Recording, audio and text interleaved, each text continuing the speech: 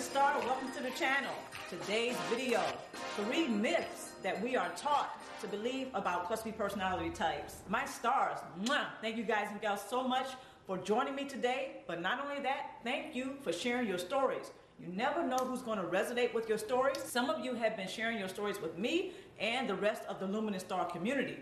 But not only that, you've been sharing it with the world. So special shout out to my stars who are sharing his or her stories. This is your first time visiting Luminous Star. Welcome to the Luminous Star channel. Certainly hope it's not your last visit. Should you become a part of our star family, please click the notification bell.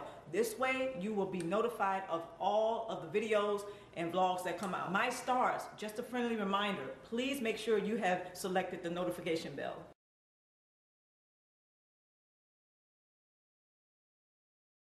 Okay, so there's a few myths that most of us who are empaths have been taught about the cluster B personality type. Matter of fact, now that I think about it, a lot of people in general have been taught these myths about cluster B personality types. Okay, myth buster number 1.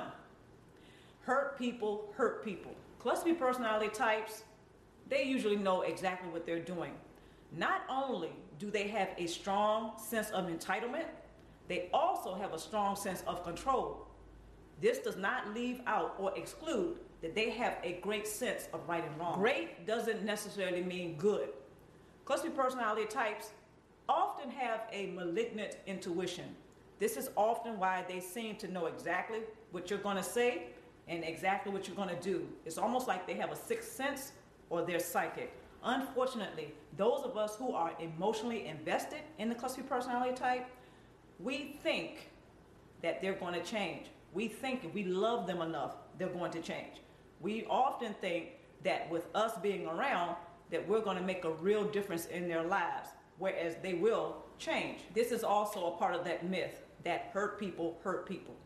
No, when it comes to the cluster B personality type, they are often very methodical, if not very conniving about what they're doing, pulling shenanigans, engaging in diabolical tactics, all for the narcissistic supply. When you think about it, the cluster B personality type has a predatory nature. What does a predator do? They watch, okay? They watch the targeted prey. They set traps to ensnare the targeted prey. They have to make sure that the targeted prey finds the trap very enticing, very attractive. That trap has to be very appealing to the targeted prey. Cluster B personality types are masters at this. When it comes down to that cliche about hurt people hurting people, yeah, generally it's true. But when it comes to cluster B personality types, it's often not the case. They usually are very methodical about ensnaring the targeted prey. So what better way to do it than to behave as if they're helpless? Okay, so we've all seen this in the movies. We've read it in books. Maybe we've read it online. How the targeted prey is enticed, they're drawn in. So the targeted prey is ensnared by the cluster B personality type, who has a predatory nature. Predators have to entice the targeted prey in order to draw them in to be ensnared. So hurt people hurting people, this does not apply to cluster B personality types when you really look at their behavior patterns. Okay, so being in relationships with cluster B personality types is very toxic. Okay, the environment, when you think about how hostile their environment is, it goes right into how cluster B personality types often pull down or captivate their targeted prey like a stronghold, leaving them in a sunken place. When you think about the environment of a sunken place, it's usually not very loving. Cluster B personality types, they often like to make sure that the relationship is very toxic and dysfunctional. The first thing that has to go are personal boundaries. Cluster B personality types, they simply don't do healthy, balanced relationships. Okay, they don't do positive relationships. So hurt people hurting people does not apply when it pertains to the cluster B personality type. Myth buster number 2, they didn't mean to do it. Cluster B personality types, they are often very focused on the targeted prey and how they're going to ensnare him or her. Cluster B personality types are very focused on how to obtain the narcissistic supply, meaning this is usually something intentional. Narcissists and cluster B personality types, since they have a predatory nature, they're out to survive. by any means necessary. So when we say that they didn't mean to do it, this is often a myth, whereas it pertains to the cluster B personality type. One of the reasons why cluster B personality types are masters at being energy vampires is because they're looking to survive.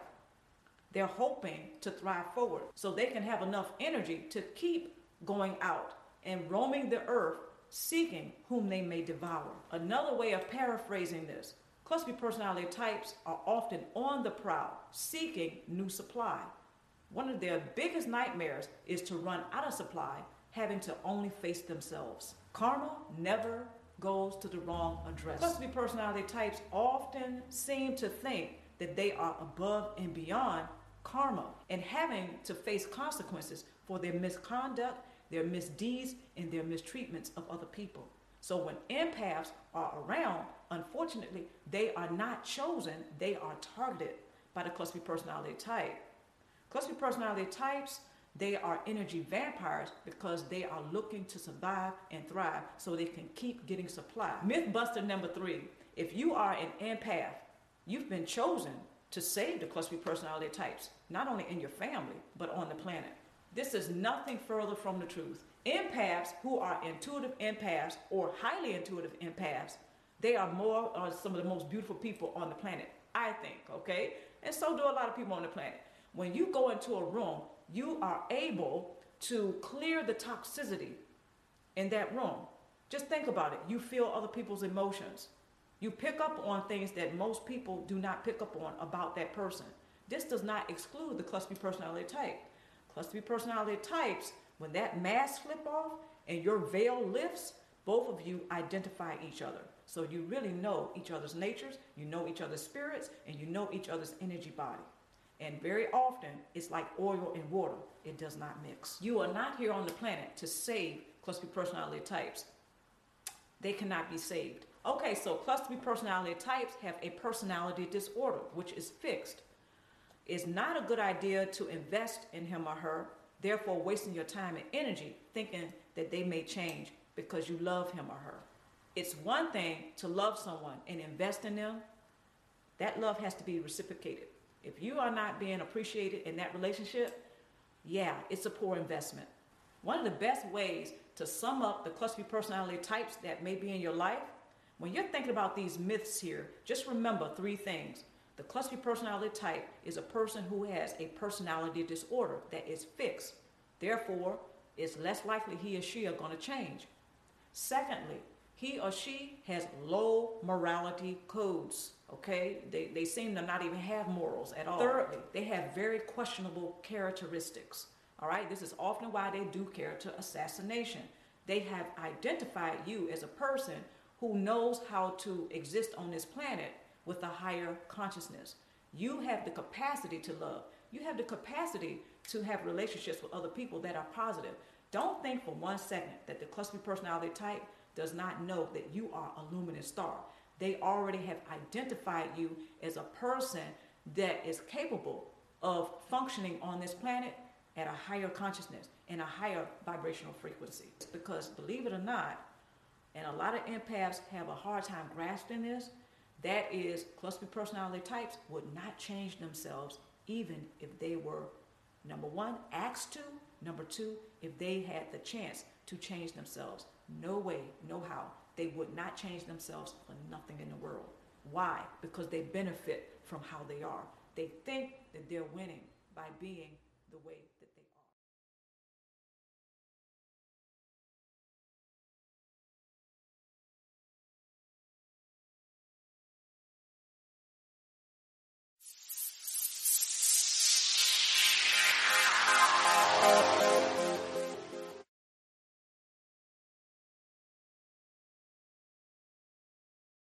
Functionality of the false self-image. The first function of the false self is that it conditions the narcissist and the cluster B personality to become overly dependent upon it for a false sense of security, while ensuring others that the narcissist and the cluster B personality has the capacity to connect to others in a meaningful way. So the false self-image will have the cluster B personality and the narcissist overly dependent upon it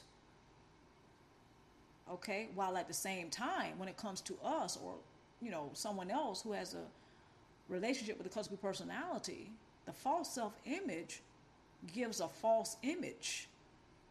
Okay, that's what it is. False image. It gives the false reassuring of the narcissist having the capacity to connect to you or anyone else, when that's not true. The cluster B personality and the narcissist, they don't know how to connect to other people. They don't have the capacity to do it, nor do they have the desire to do it. Yet, the false self gives us the illusion that the cluster B personality and the narcissist has the capacity to connect when they do not. Okay, second function of the false self-image. It encourages the narcissist and the cluster B personality to behave like a control freak and a control junkie who will stop at nothing to supply the false self-image with those who are grieved by trauma in order to feed off of his or her emotions. Emotions are energy in motion. Third functionality operates as a middleman between the detached and those who are emotionally invested. Fourth functionality of the false self-image is that it works as an entity which keeps both the cluster B personality and those who are source supply in captivity of a traumatic, unresolved past. It becomes irrelevant whether or not the trauma is yours or belongs to the narcissist or the cluster B personality. So basically, the false self-image, in order to maintain its survival, it will function seemingly as an entity which keep both you and the cluster B personality stuck in an unresolved traumatic past. And it doesn't matter whose traumatic past it belongs to, because you're connected. You're involved with him or her, the narcissist, that is, the cluster B personality, that is. So it doesn't matter whose traumatic past it belongs to. Both you and the cluster B personality are captives of the false self-image. Next function. The false self-image, the false self-image functions as an energy whore. The lower your energy, vibration, and frequency, the better the false self-image of the narcissist likes it. That's pretty self-explanatory. All source supply with childhood trauma more than likely have gateways which have not been constructively resolved. The false self-image of the narcissist and the cluster B personality will use gateways as a path to possible lifelong source supply of targeted prey. So, if there are gateways or portals, more than likely you will find some sort of traumatic event or events in that person's life. Are you attempting to save the narcissist or yourself from an unresolved traumatic past? That third question is also quite profound, I think. Are you attempting to save the narcissist or the personality, right? Or are you attempting to save yourself from an unresolved traumatic past? When Sodom and Gomorrah had fallen and people were running, literally running from the chaos, and there was a particular woman who was warned not to look back or she would turn into a pillar of salt. And when she turned around, she turned into a pillar of salt. To me, that represents of her turning back and looking at her past. That was very painful. She didn't want to let it go. It went unresolved. She turned around and she kept focusing on it. She turned into a pillar of salt. And when she turned into a pillar of salt, she remained stagnant. She was a statue. She was a pillar of salt, statue. Okay, she remained stagnant. So as long as she kept looking behind her, looking at her past, that was very chaotic, very painful, she didn't want to let it go, she remained a pillar of salt. Therefore, she remained stagnant. I think about that as I read that question. Are you attempting to save the narcissist or yourself from an unresolved past or traumatic past? Because when we keep looking back, aren't we stagnant? Yeah, absolutely. So as you're running away from the chaos at one point, but then you keep looking back at another point, who are you really trying to save?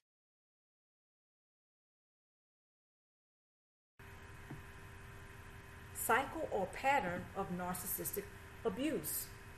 Idealize, devalue, discard. Additional patterns of narcissistic abuse is hoovering and then recycling. I say that the hoovering is the 1-2 punch, because when they hoover, before they actually hoover you back in, the first sucker punch is when they are coming up in conversation. It could be via the enablers and flying monkeys that he or she has recruited. You're no longer in the relationship with a narcissist and cluster personality. You have gone no contact, right? You're thriving forward. Yet the narcissist and the cluster personality, they're not taking no for an answer. So the first sucker punch again is when it seems like they're lingering over your life. So this is where the hovering comes in.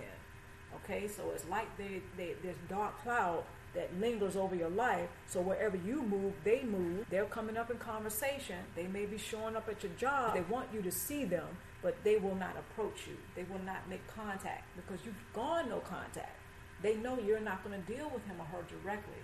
So they will recruit flying monkeys, and they will recruit their enablers to bring them up in conversation. Sometimes you are questioned about the relationship, or why did you two have a fallout. The narcissist and cluster personality, they plan and strategize all of this. And I still say the hoovering is the 1-2 sucker punch, because before they actually hoover you back in, they're already taking steps to hoover you back in. And it's so subtle that a lot of us miss it. When they're coming up in conversation, and so when we're out somewhere and we may see them at a distance, they may show up at the job, they may show up at school, they may show up at places that you frequent. The cluster personality and narcissists, they know exactly what they're doing. They're hoovering you back in before they have actually hoovered you back. The second sucker punch is when they have actually hoovered you back in, because now it's just like old times. You're visiting again. You're interacting with the narcissist or cluster personality once again. You're having them over for dinner. You're going over for dinner. You're hanging out or whatever. Or if this is a romantic situation, you're involved with him or her again. Okay, and they do all of this. Once they hoover you back in, they do all of that to recycle. It just starts all over again. It's a vicious cycle. So once they have hoovered you back in, the vicious cycle starts all over again. They idealize you again. Then before you know it, you're going to be devalued again. Then you're going to be discarded again. And make no mistake, they can wait for years before they attempt to hoover you back in, all to recycle and start the process all over again. The narcissistic cycle of abuse can be very vicious. All right, let's move forward. Tool number 1, beware of the gaslight technique. Most, if not all, narcissists and or cluster personality types use this particular diabolical tactic in hopes to obtain narcissistic supply. By gaslighting others, the narcissist and or cluster personality denies the realities of others around him or her. Take steps to practice personal boundaries without apology and or explanation. Narcissists and cluster personality types do not respect nor practice personal boundaries. They often lack any regard for morality, therefore do not consider or value others practicing the golden rule. Build and work your support base. Expressing what you are or have experienced due to emotional involvement with the cluster personality types might prove to be a game changer. Having others around you who understand your plight and what narcissism is provides you exposure to the possibilities of having positive relationships with others.